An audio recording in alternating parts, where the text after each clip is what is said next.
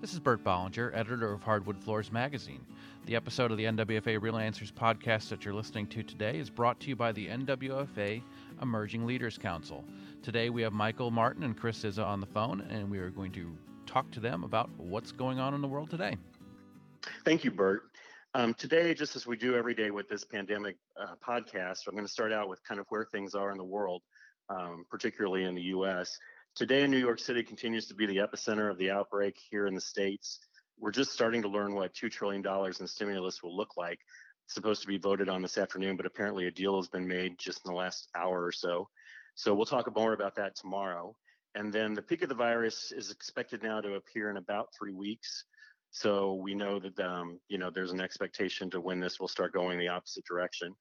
And at this point, at least 7 states have issued shelter-in-home orders and a shutdown on non-essential businesses. So like many of you, I assume at this point are listening to this at home, and hopefully you're getting some tips out of it. Some information that I saw today, which was very promising in the long term, I wanted to share with you because it comes from a source that I know personally and trust. Last fall at NWFA's Manufacturers Summit, we had ITR Economics present an outlook at that meeting. And the CEO of ITR, Brian Boyu, issued some updates to that outlook that I'd like to mention today. And so what Brian says is that the current conditions will contribute to a wave of layoffs and create a level of uncertainty for a while, but the trend ahead of us is not a redo of the Great Recession. Some other notes from his speech: the downturn remains relatively normal in duration. A recovery trend is probable for 2021. Not all businesses will be impacted the same way and the same timeline. And the size of the monetary and fiscal policy stimuli that is about to be passed will no doubt help. The orders to shut down businesses and shelter-in-home mandates will likely be debated for a long time. And he goes on to say, the reasonableness of these actions will forever be a function of your perspective. The debate at this time is moot. It is incumbent upon business leaders to work the plan to not only navigate the near-term decline, but also position their businesses for maximum performance in the next rising trend.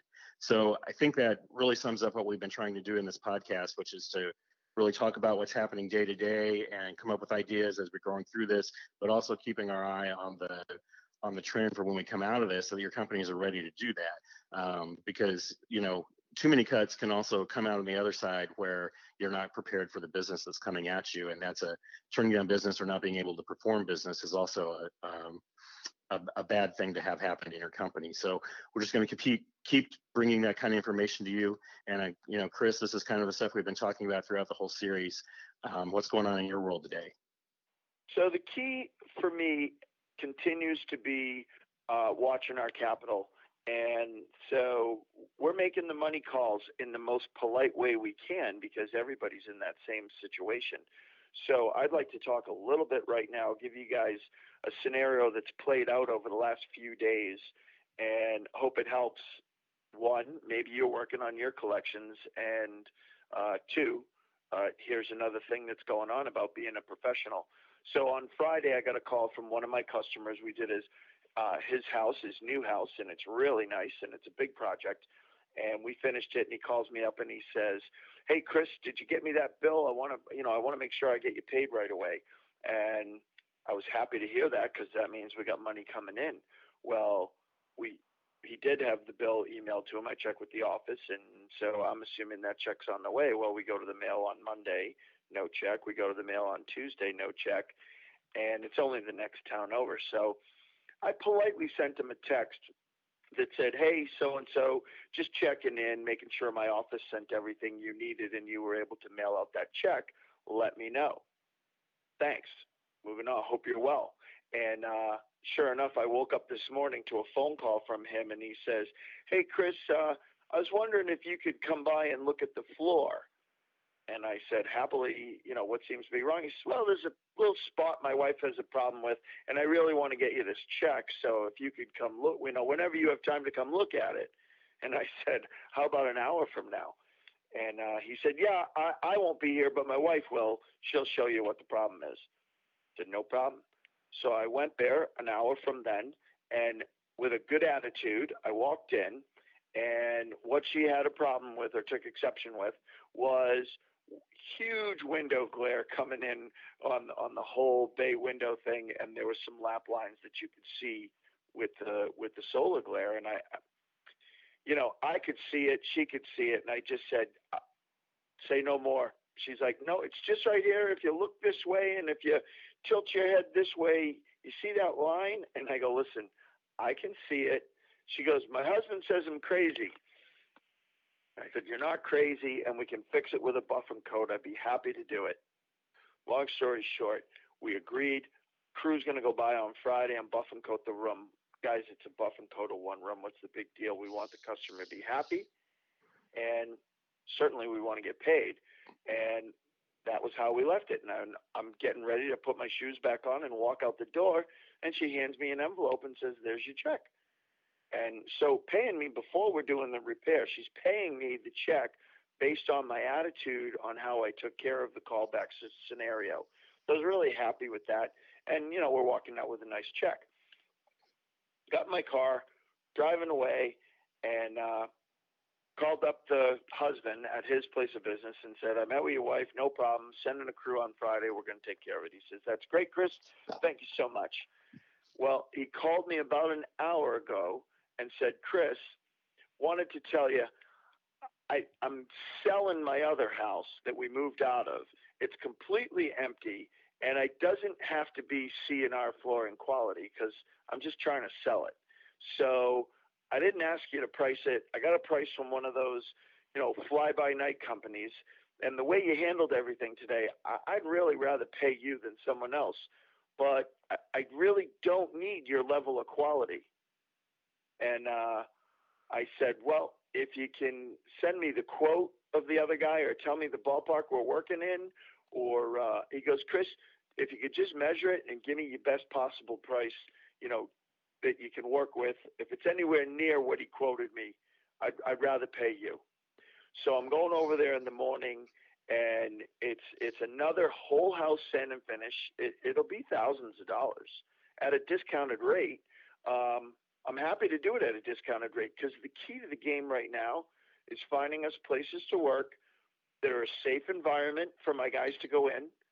This is an empty house that only 2 people will walk in and sand. The guys are driving to that job in 2 trucks. They won't even sit together in a van. And we're going to exercise that social distancing, but at the same time, we're going to pick up a little bit of money for payroll.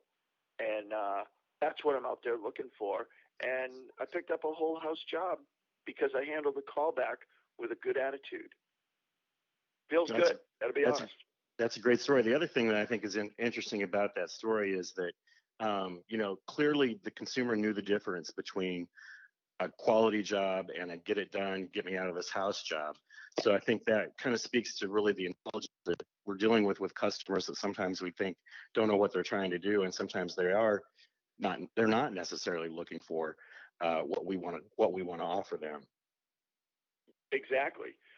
I mean, he said it like 3 different times. It does, even after we agreed that I'm going to do this job. Of course, I got to measure it tomorrow, but the assumption is in place that we'll be doing this job the end of next week.